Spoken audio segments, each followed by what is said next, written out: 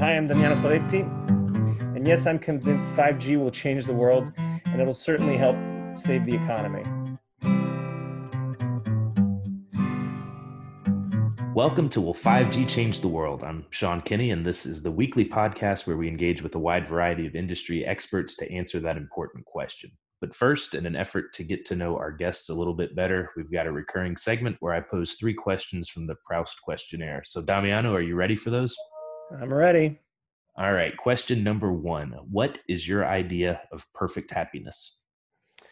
So I'd have to say it's thinking about a perfect day, right? And that perfect day would be a few hours in the water surfing, catching some good waves, and then cooking a nice meal for family and friends, lots of laughter, good food, good wine.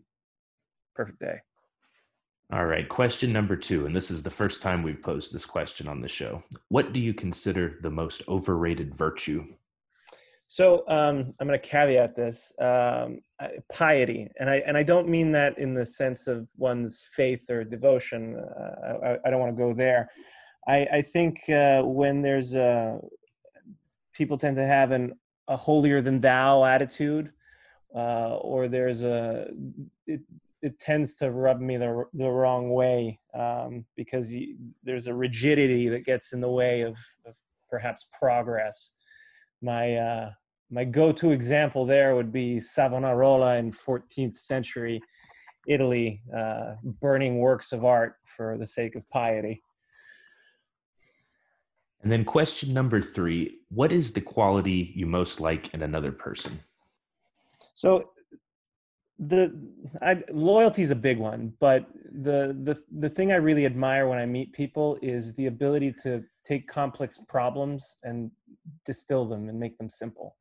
It's something that really impacts me. So, Damiano, the last trip that I took before the COVID-19 restrictions came around, that was in late February to Barcelona. And while I was there, had dinner with you. We drank some lovely wine. We ate some delicious food, and we talked about Open RAN. So I'd like to maybe pick that conversation back up. And I'm very curious if the rigidity versus progress point that you made in the Proust section comes into play as we talk through this. But I wanted to start with Rakuten. That's, obviously one of the most interesting operators to follow right now, given their greenfield build of a fully virtualized network. Mm-hmm. They've been very public throughout their deployment process in terms of talking about their vendors, their strategies, and how all of that fits together, and even their resale model where they kind of view it as a platform that other operators could adopt. So maybe you can tell us how Airspan has supported Rakuten Mobile's deployment and give us your take on this idea of selling the network architecture. What's the market appetite for an open virtual network? Sure. So I'll start with a brief on what Airspan's role is within the Rakuten network, and then we can address the the point of the platform and the architecture as a service.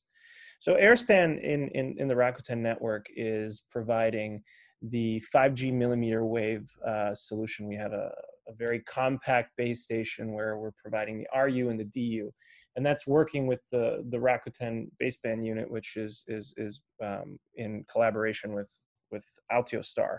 And so we're working to and are in the process of deploying these units throughout Japan in 5G, and that's our role in 5G. In 4G, we're also providing our award-winning 4G small cells in a variety of form factors, pole-mounted, wall-mounted, mini macros. For the variety of use cases that are required for that 4G mid-band spectrum. And those are already live and deployed at scale. So what we've done in the overall context of the Rakuten network is provide thousands and going towards tens of thousands of cells for an ultra dense network deployment in both 4G and 5G. And all the while working end to end with the ecosystem partners to make sure that there's a smooth smooth transition and user experience, and we've proven that so far. And I have to say, it's been a great experience. Yeah, and I mean, Rakuten is clearly very proud of what they've done. They've, like I said, been very public, even sharing, the percentage reduction in capex and opex that they see with their approach to this type of network construction. So proud of it that they're kind of packaging this as a platform. So I am curious though, what is the broader market appetite? They were obviously in a unique position in that they built that network from scratch. So if you're a legacy operator, is this meaningful to you in the near term? So, I mean, the way I see it is that I personally feel that it's a fantastic idea, and also because Rakuten as an operator is not a traditional operator. As we know, it's greenfield. It comes from an OTT world, so they're offering they're all about a user experience as a company DNA, right? And I think that that's an important point to put forward. I think that also when you're making the distinction between a platform and an architecture. I think the architecture is a feature of that platform, right? It's a more all-encompassing thing. And for example, the virtualized Open RAN component of it is a virtual network function of a greater cloud platform in a marketplace where that becomes a business tool. I think that that's a visionary way to approach it. I can see hypothetically other public cloud providers, big names, moving into that space and providing those solutions to enterprises. Because at the end of the day, 5G, as we know, it's not about the just providing enhanced mobile broadband, right? It's about enabling these other use cases, which are dependent on URLC and massive machine type communication. So in order for enterprises and these new use cases to adopt and implement and execute these networks, they're going to need a partner that knows what they're doing, right? We, as Airspan, we understand very much the constraints of deploying networks, especially the closer you get to the user. We come from a small cell environment. We also do macros, but we understand the constraints. Power, backhaul, getting the infrastructure in the right place to serve the application. And then there's a whole nother sphere of making sure that different value chains are coordinating, right? Some industries will have certain needs that only a wireless operator who has the experience of to deploy these kinds of networks will be able to bring their know-how and how to implement and execute this. So as I see it as this platform as a great opportunity to start to address the real 5G use cases. And as when it comes to other operators, if I were to look at maybe someone who is an operator but isn't a wireless operator, and wants to take advantage of the greenfield, fully automated, cloud native, virtualized benchmarking, I think that it's a no-brainer on who you would go and ask how to do that. And that's a key point. And also, a lot of operators, it's a race to the bottom in terms of ARPU. They might need to switch things up and understand how they can take the cloud back, right? Because the cloud has been taken, has been a great opportunity for the global market. But the telcos have, there's a misaligned incentive in terms of, the capex of who builds the infrastructure and who reaps the most benefit. So I see this as a great step forward for telecommunications. All right. So you really made the case for Open RAN. It's very compelling and very much aligned, I think, with the arc of where service revenues are going to come from in the future. That's going to be enterprise use cases that really require the full capabilities that 5G brings. So I agree with you there.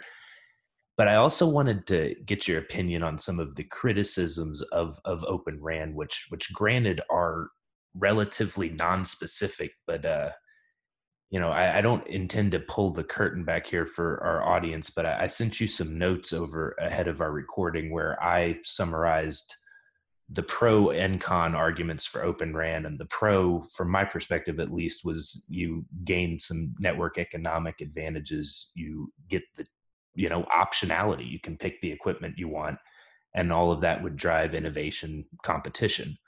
Mm-hmm.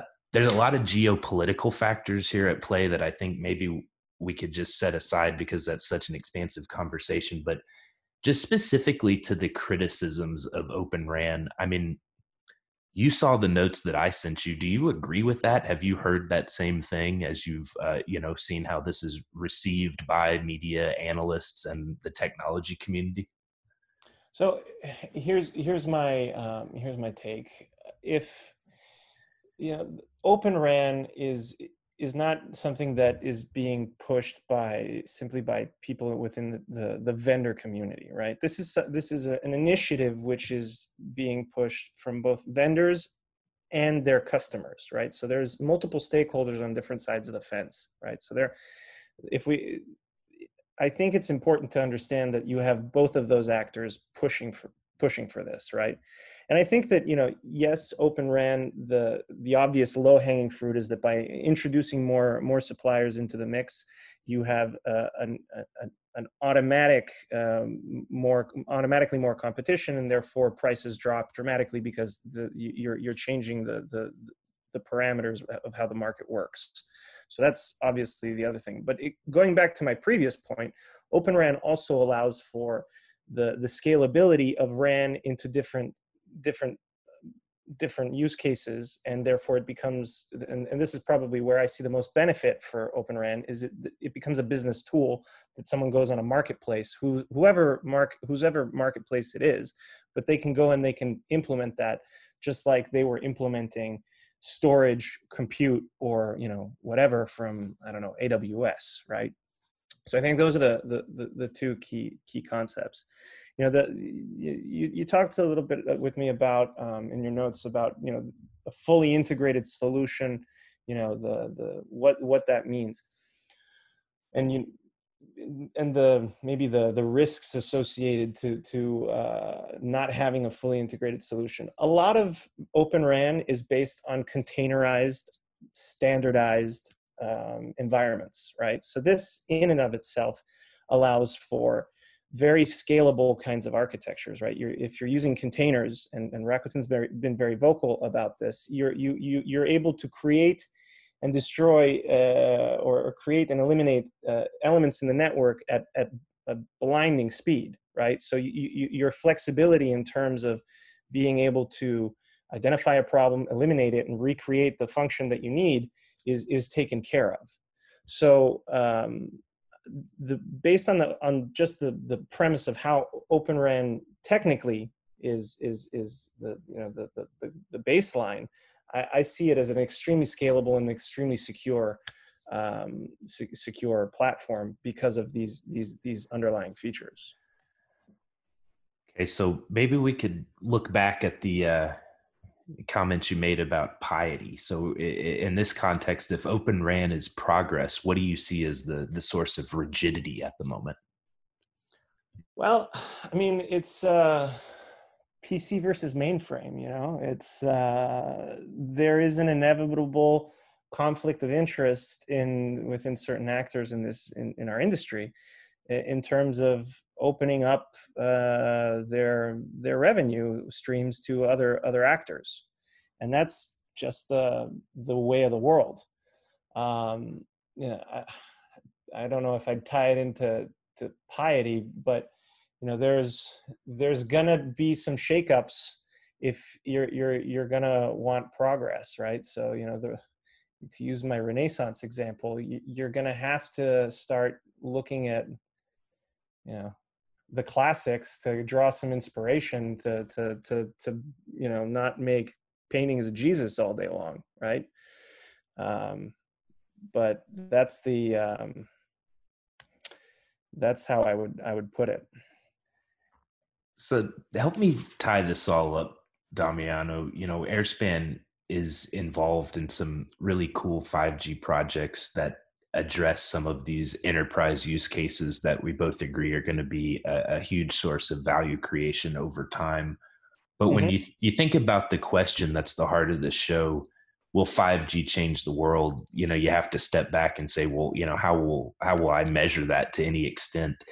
Off the top, you mentioned that it would be good for the economy, so maybe that's a vector into this conversation. So as 5G gets adopted across every sector of commerce, what are you thinking about? Is it GDP growth? Is it workforce productivity? Is it what do you think about when you consider when this becomes world changing and substantially value creating, that we can accurately say that? So I think it's all of the above. I think that there's, if we look at it from a GDP perspective, I think McKinsey is forecasts about 1.2 to $2 trillion of potential GDP impact coming from 4 major use cases: healthcare, mobility, and that has to do with the autonomous vehicles and the automation of processes; retail, or let's say enhanced user experiences, VR, AR, that sort of thing; and then the context of Industry 4.0 and industry. So I think that the sooner you take economies, maybe in Western Europe, or where there's a large manufacturing base, or in industries which require digital transformation, the sooner they start adopting these business tools, whether it be Open RAN, like you go on your marketplace and you purchase your Open RAN module, or you're taking, OSS and BSS solutions, whatever that is, right? Whatever part of the network you're taking, the sooner you will have new tools and new technology to help you meet your goals faster. So I think it's in terms of the world we live in now and what we've experienced in the last 2-3 months, working from home, and the need to have robust, feature rich, service rich networks has never been more clear.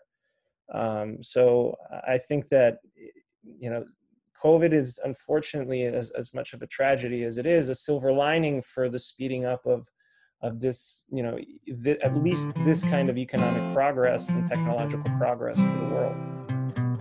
I think you probably called it fairly accurately that COVID is going to serve as a catalyst to, kind of broad rethinking of the way we approach digital interactions in the digital economy. But Damiano, it's always a pleasure getting to talk with you, and I certainly enjoy catching up with you on Open RAN and the work that Airspan's doing. So thank you for joining us and answering the question, will 5G change the world? Thanks, John. Always a pleasure. Will 5G Change the World is an Arden Media production. For advertising inquiries, contact Danny Miller at dmiller@ardenmedia.com. The show today was produced and edited by me, Sean Kane. Thanks for listening.